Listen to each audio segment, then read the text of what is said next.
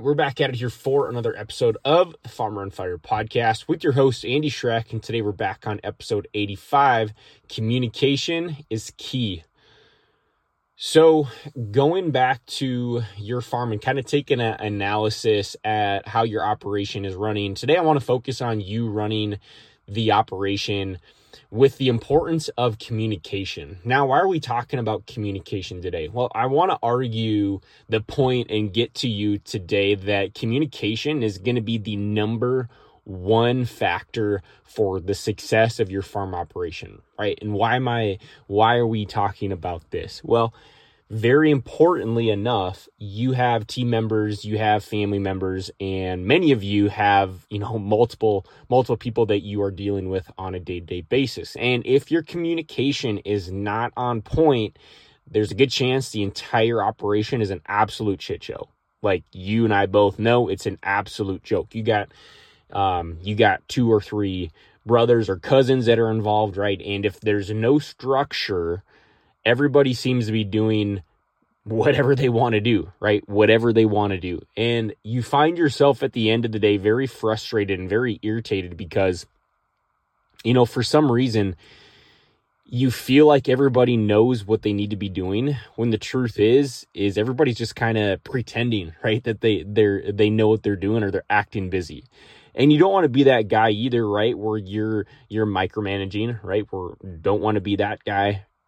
We've all had experiences with other positions where you have been micromanaged, so we don't, we shy away from that. But if there's no frame and there's no structure, it feels like, right, there's just this lack of collaboration and a lack of community, really, is what it comes down to. Now, and this is a good thing for you to analyze and take a look at because, you think of the time that is spent when people aren't certain on what they're needing to do. And it actually causes a lot of frustration inside of your team members. It really does. And there's usually, again, there needs to be an organizational chart or some sort of flow of who's reporting to who or who's kind of looking over the crews. Because if everybody is, doing or thinking that they kind of are their own boss in an operation, it's going to be an absolute mess. And this is extremely difficult when you have multiple different families involved, is because you may have 2 brothers who are running a farm operation together, and you kind of think each other's, sits in the throne, right?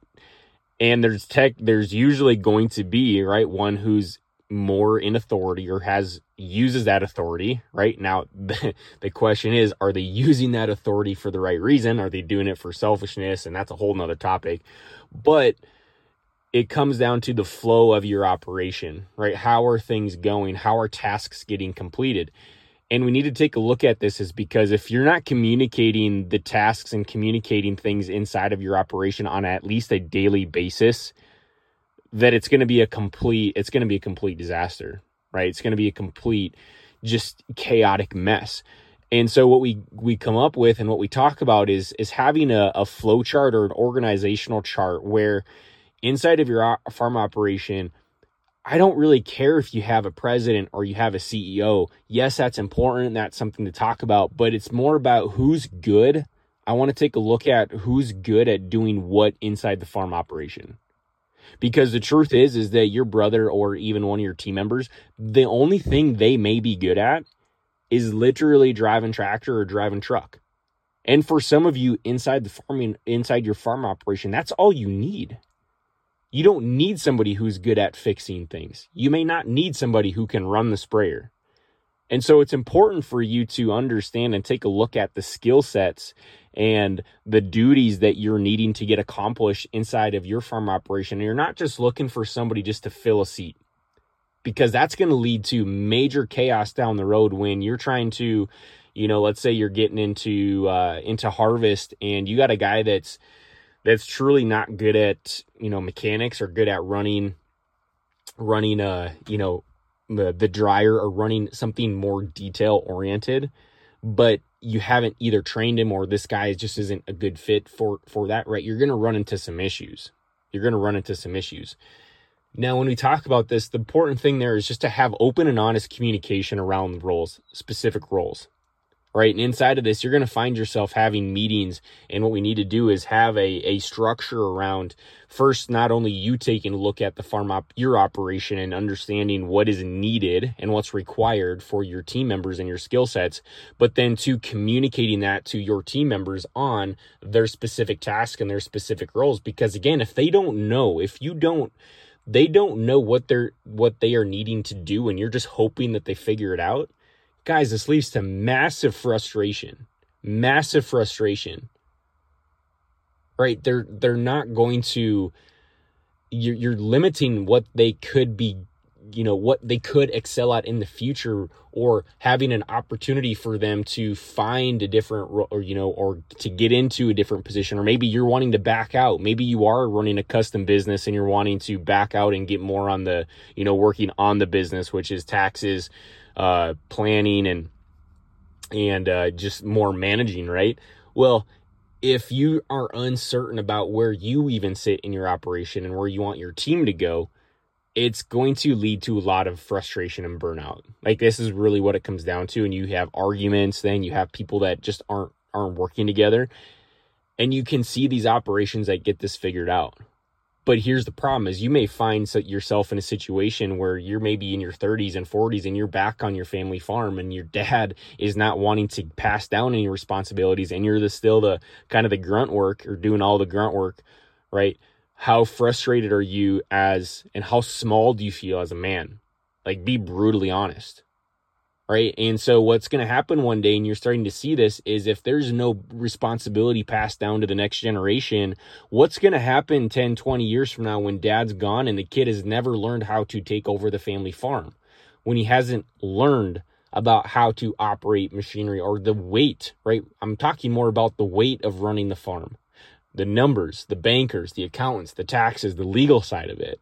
It's very easy to be back on the operation and just being a hired man. Like, that's easy, right? And you want more responsibility, but yet you're not getting that passed down. And this is why communication has to happen inside of your farm operations, is because if there is no communication, guys, your kids, unfortunately, one day when they do get things handed after you're done with it and you haven't, let them take in the ropes or communicated it, guys, there's a good chance it's going to get lost. Like, I'm being brutally honest about this. And so we have to speak up, and we have to be willing to have these difficult conversations, and just be willing to communicate these things and be open, be honest with one another, right? In our farm operation, I've had so many collisions with my dad around this, and it's because there was a lack of, there was things that just weren't spoken. And then everybody assumed everything, right? Well, right, Andy's back on the farm, so he's going to be back around for the next, 30, 40 years. So we'll just kind of take, we'll wait till, maybe 10 years down the road before we start to pass the farm operation down, right? And all of these things get brought up or don't get brought up, and pretty soon you get a lot of resentment, right? You get a lot of anger, and you don't feel like you're a part of the operation, even though you are. Like, even though you're a part of it, you don't have any responsibility. And are you gonna wait 20, 30 years down the road to maybe take things over? And so this gets to be bled over not only into your personal life, but also into your own, into your own life too. You start getting depressed, you start getting irritated and frustrated, and you find yourself really stuck right at the end of the day. And these are the problems and the challenges that are getting brought to light here, that you just have to consider, what you're going after, and be willing to take the jump. Guys, be willing to, hey, if this operation isn't going to serve you and your family, then maybe it's time for you to take a jump. Maybe it's time for you to do your own thing, and maybe your chance is for you to use the skill sets that you have and to go after something that you're always wanting to do.